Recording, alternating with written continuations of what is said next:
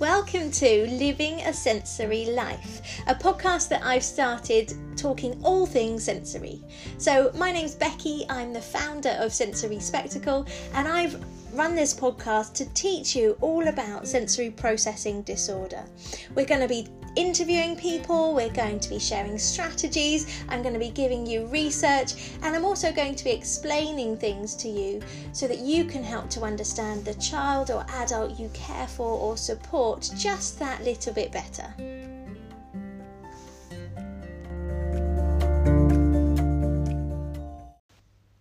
So today we're talking about how we can explain SPD to family. I get asked this so often from parents, from adults, children with sensory processing disorder themselves, and it's such a big topic. It may be the fact that someone's feeling a bit anxious about explaining something to someone that they love. So if they have sensory processing difficulties and they want to try and explain that they feel something in a particular way or that they become overwhelmed in certain sensations, how they can then support them. But also from a parent's perspective, it can be difficult because sometimes explaining, knowing what words to use, knowing how to say it in a way that other people are going to understand can be quite difficult as well.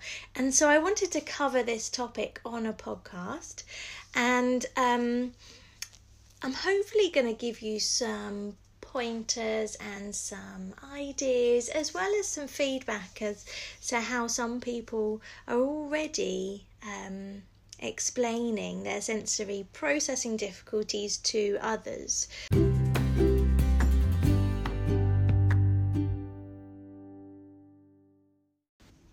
So some of the difficulties that people have said about explaining SPD to family can be that they just don't understand it. Might not understand what a trigger might be or what something sensory might be in regards to being a trigger. Lots of people say that they find it difficult to explain to older generations why they process and feel things differently in an environment. Other people have said that they find it difficult to describe and to explain how it feels to have sensory processing difficulties.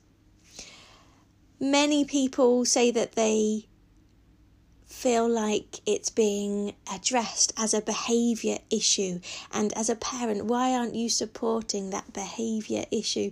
And I know that that can be very difficult because I've spoken and supported many parents who feel that way. Some people have said that they feel like they find it difficult because other people think that you're just making excuses for your child. So there's so many things that can be really difficult for people who are trying to explain to their family exactly what a sensory processing disorder is. And if we know that someone finds it difficult to process sensory information, then we want our family, we want our friends to be able to understand it. So we may already have recognised that the way we might explain something professionally can be very different to how we then explain things to our friends and family. And so that comes down to the language that we use, but it also comes down to the relationship that we have with that person. So when we're thinking about explaining sensory processing difficulties to our family, it can sometimes feel a lot harder because we are so close to them. So because we're at home, because we're in a safe environment, because our family love us, it can be quite difficult for us to then find the right time, the right words, the right environment to bring up a subject which for you or for the person it's impacting may be quite a difficult topic to talk about. So commonly for people with sensory processing difficulties, we may notice different coping strategies as well. So bringing up the conversation of sensory processing difficulties and how your child regulates, so supports themselves in different environments, may change. And so that can be quite difficult when we're trying to help someone to understand that the reason why someone may do something in one environment, so say when they're at home, could be for the same reason that they recognise a different characteristic in a different environment. So, for example, at home, we might notice that while someone is watching TV, they are also rolling around on the floor or pushing against a squidgy gym ball or pushing against the wall doing little press-ups or just pushing down into their chair with their hands. Whereas at school we might notice that they are able to sit on their chair while they're working, and maybe they're tapping their foot, or maybe they're clapping their hands or banging the table.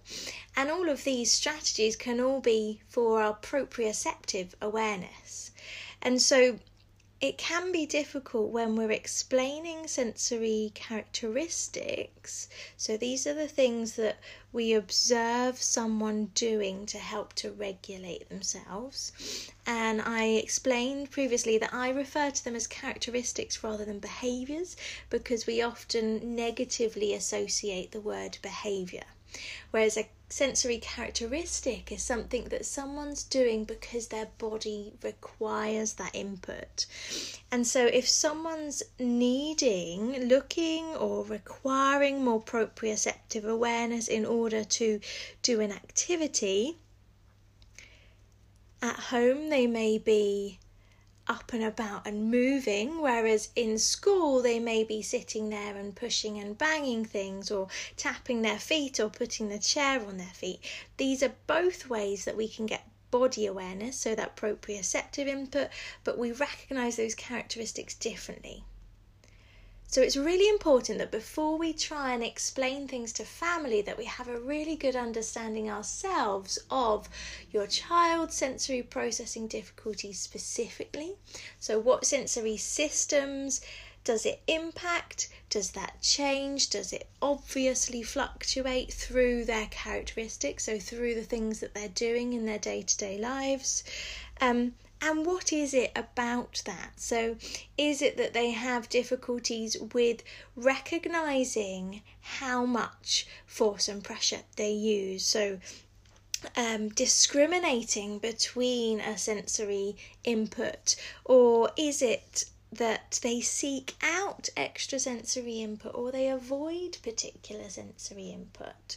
So once we have a really good understanding of the characteristics and the purpose for your own child or for yourself, that's then our first stepping stone to then feel more confident in being able to explain it to other family members as well. So when we're explaining some of these differences that we might notice in ourselves or in our child, those are the things that we want to try and communicate, because maybe you feel a bit anxious or a bit uneasy that maybe someone's identified that you fidget with things, or that you chew on things, or that you twist things, or that you feel overwhelmed in noisy, busy environments. And so if you recognise that, then that's usually a good starting point. So finding a way of being able to bring up why someone is doing something particular. So we also have to consider, for the person that we're communicating it to, so our friends or our family, what it might be that they need to understand. So is it the fact that the things that you're doing or your child's doing is changing from day to day, like I was just mentioning? That proprioceptive input looks different at home to how it looks at work or school. Is it that someone's recognised that and you feel like you want to try and explain the purpose behind it, which is an incredibly important stepping stone to be able to do, you also need to consider, will they get it? So will they understand? Do they want to really try and find ways to be able to understand and support you or your child? If so, then try and give as many examples and situations as possible that relate to why you may see these certain characteristics. If you're trying to explain it to a friend or family because maybe they're recognizing the things that your child's doing as negative, then the way that we need to explain it to them may be slightly different to how we're explaining it to other friends and family who genuinely want to help and to understand their cousin, their niece, their nephew, their grandchild, whoever it might be. So there's 4 words that I want us to try and remember when we're approaching explaining sensory processing difficulties to our friends and family. And I thought these 4 words will really help us to focus down what we're actually going to talk about or what we're going to say. Now, before we do any of this, before we start, I mentioned earlier, a really important thing to do is to be really confident and aware of our child or our own specific sensory processing needs, and try and identify what are their overriding sensory needs. Do they seek? Do they avoid? Do they have difficulties with discrimination? So identifying where a sensation's come from or its intensity. And which sensory systems is that for? Once we can summarise that, like I said, we're going to feel a lot more confident. So you can begin working that out by having a journal, having a book, jotting down, observing the characteristics you recognise in your child or yourself, and the situation as to why they may be doing that. So write down also, are they upset? Are they frustrated? Are they bored? Or is it that they're genuinely using that characteristic to regulate? Because we're all sensory beings, and so we may find that some of the times we're observing these sensory characteristics and it may be because that person feels so comfortable doing it. So you may find yourself chewing on the end of your pen when you're in training or when you're at work in a meeting, and that's not necessarily a sensory characteristic for you. I wouldn't say that you have a sensory processing difficulty because you're chewing on your pen. However, the similarity there is the fact that you might be chewing on your pen to help you to concentrate. And that's exactly what we're understanding when we recognise these characteristics for people with sensory processing disorder. They're doing these things in order to help themselves regulate, and when we're regulated, they're feeling great. They're able to focus on what's happening around them. They're able to attend, so learn and engage in the activity or environment that they're in. So the chewing on the pen may be something that you're doing to pass time, but also with whether you realise it or not, you may be chewing on that pen also to try and keep your concentration and focus on the task that you're talking about or doing. Some tips that people have shared about how they describe and explain their sensory processing difficulties to others, so members of their family, are someone describes it as a neurological traffic jam inside my head. Now that's a very visual way of being able to describe exactly what's happening when the brain's receiving the sensory messages, and so that could be really helpful. She then goes on to say, I explain that my brain doesn't receive information needed to interpret sensory information correctly. So I have a disorganised mess of sensory signals in my head which I cannot filter or process properly.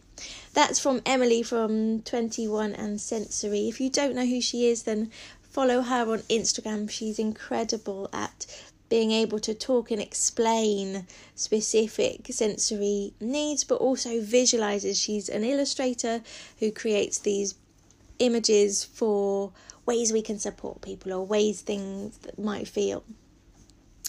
Emily also says that when she's explaining, she also tries to give examples. So she might stop someone before they go to do something. So if they're about to touch her, so tap her on the arm or on her hand to get her attention.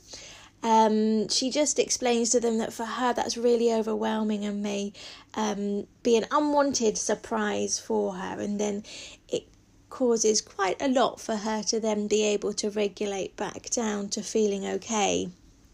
Other people have mentioned that they will ask an OT to talk directly to family members. Now that's great if you've got an OT, but I know many people find it difficult to have an OT, but also sometimes an OT might find it difficult to explain your specific child's needs if they don't know your child that well.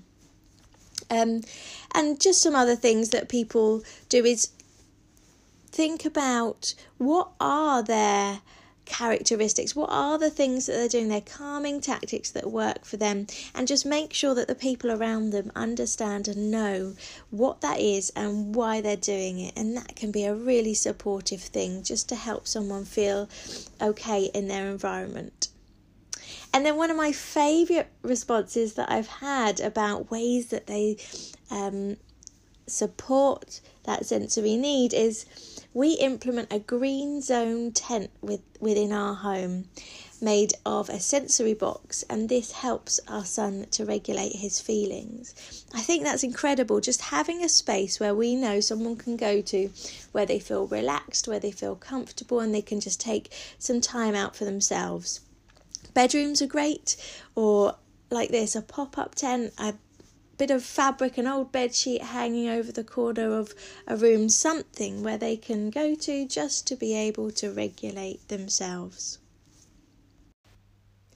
Okay, so the 4 words that I want us to consider when we're thinking about explaining sensory processing disorder to our friends and family are presence, so where we are, not gifts.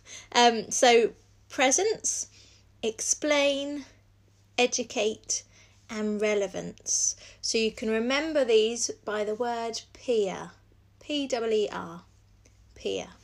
So presence, I want us to always think about where is the person that you're talking about. So if you're a parent and you're talking about your child, always make sure that they're aware that you're having this conversation. You'd be surprised how much it will impact someone if you have a conversation about them without their consent, without their preparation, without their awareness of it, regardless of whether someone uses words to communicate or not. Much of the time, their level of understanding will be aware of the fact that they are being talked about. And so, especially when we're talking amongst friends and family, include them, make them part of the conversation. It will really impact their confidence if we talk about them without their permission, but also if we talk about them with friends and families, because they're more likely to then be able to represent or present or make that friend or family member aware of themselves, so aware of the person that they're talking about. So the first word is presence. So where are you, but where is the person that you're talking about if you're a parent or carer? And if it's yourself, so if you're talking to friends and family, think about yourself. So how are you feeling on that day? Is there anything else that may well impact the ability to have that conversation? So make sure you have plenty of time, make sure you're in a comfortable environment, make sure the other people aren't on any time constraints, and prepare yourself. So be ready for how you might feel before and after. To have something that's comforting. So presence is the first word. The next one is explain. So a few things can relate to this. So helping to explain to the family member that we all rely on our senses. We are all sensory beings, and so from the moment we were born, we were learning about the world around us through our senses. So it's something that we can all relate to. We just need to give everybody the time in order to help to understand that. Also explain that we are able to organise and understand the sensory messages that we're receiving. However, for your child or for the person that you care for, they may easily feel overwhelmed because their brain's finding it difficult to organise the sensory information it's receiving. So trying to understand what sensory input it is, what it should acknowledge and what it should ignore. You and I go through our daily lives and we're able to filter out the unnecessary sensory information. However, for people with sensory processing disorder, that's the most difficult part, is the part of being able to identify what exactly it is which is having the difficulty in being organised. So help to explain that we all rely on our senses, but also help to explain that the main thing for people with sensory processing difficulties is there's a difficulty then to understand those sensory messages, which then means we can explain why we might be seeing some of these sensory characteristics. So things like, why does your child always shout? Why are they always jumping or moving or fidgeting? We can now help to explain the sensory characteristics better because we've got more that we can relate back to it. So following on from explaining that someone may have difficulties organising the sensory messages, we can then relate that then to helping them to understand why your child may always speak in a really loud volume. And you can explain because for them, speaking loudly is the most effective way to help them regulate out all the other sounds that they're hearing around them, because it seems like all of those tiny little sounds that we might not even pick up or recognise are really, really loud. And you can give them examples. You can give them an example of going into a party and everyone's speaking really loudly and the music's really loud, but you can hear the humming of the lights. You can hear people chewing and eating their food. You hear the footsteps of people moving and dancing. You may well hear cars driving past outside, animals, all of those things. And ask them, what would they do to then have a conversation with me? And their answer is likely to be, they would speak louder. So think of a way that you can then help to explain that sensory characteristic in an understandable way, so that the next time the family member recognises that your child is speaking loudly, they're then able to understand a little bit better, or you can remind them and prompt them of why that is. Okay, so that's the second one, explain. The third one is educate. So it's not just about saying, this is why my child does that, this is why I do that.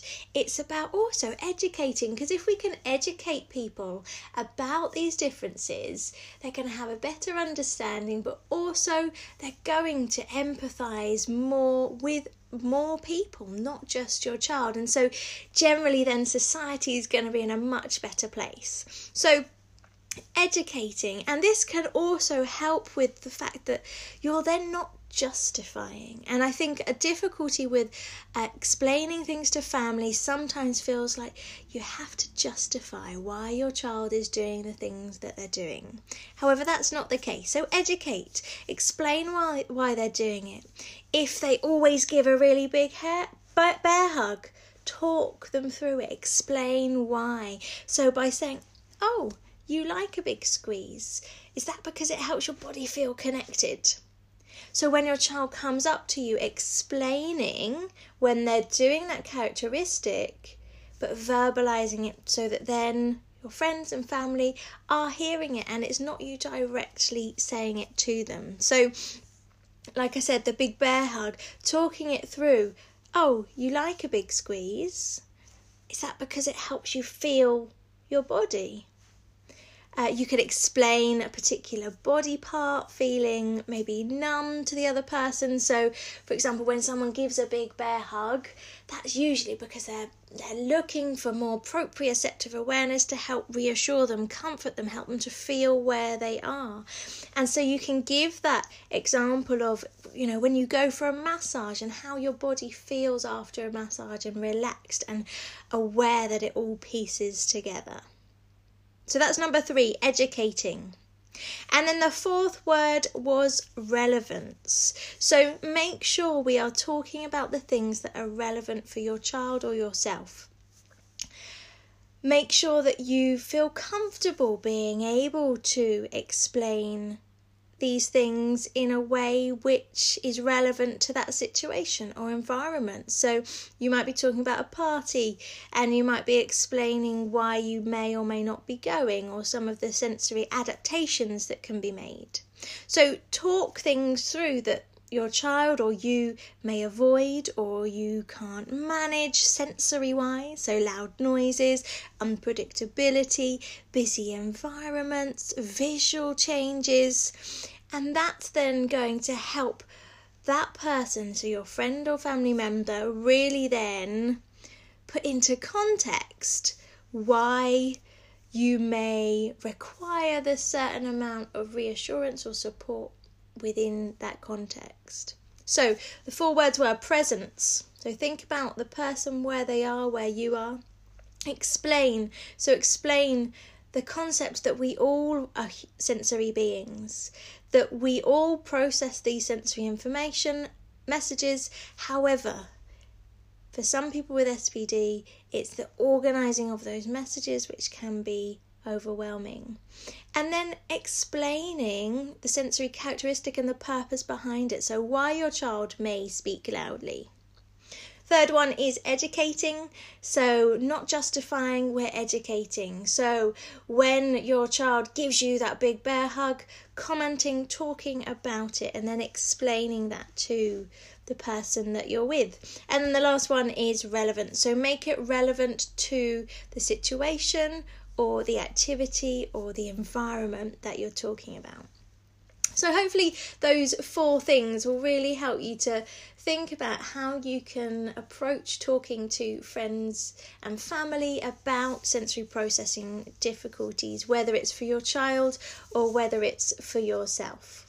Like always, feel free to get in touch if you have any questions, but otherwise I'll see you next time. This podcast was brought to you by Sensory Spectacle. You can find out more about our immersive training and workshops on our website sensoryspectacle.co.uk. We educate about and create awareness of sensory processing disorder internationally. We travel the world helping parents and professionals to understand specific characteristics relating to sensory processing needs. On our website you'll find books, sensory support items, classroom resources, as well as information about our trainings. If you have any questions, please do get in touch. We love to hear from you. But otherwise, thanks for listening.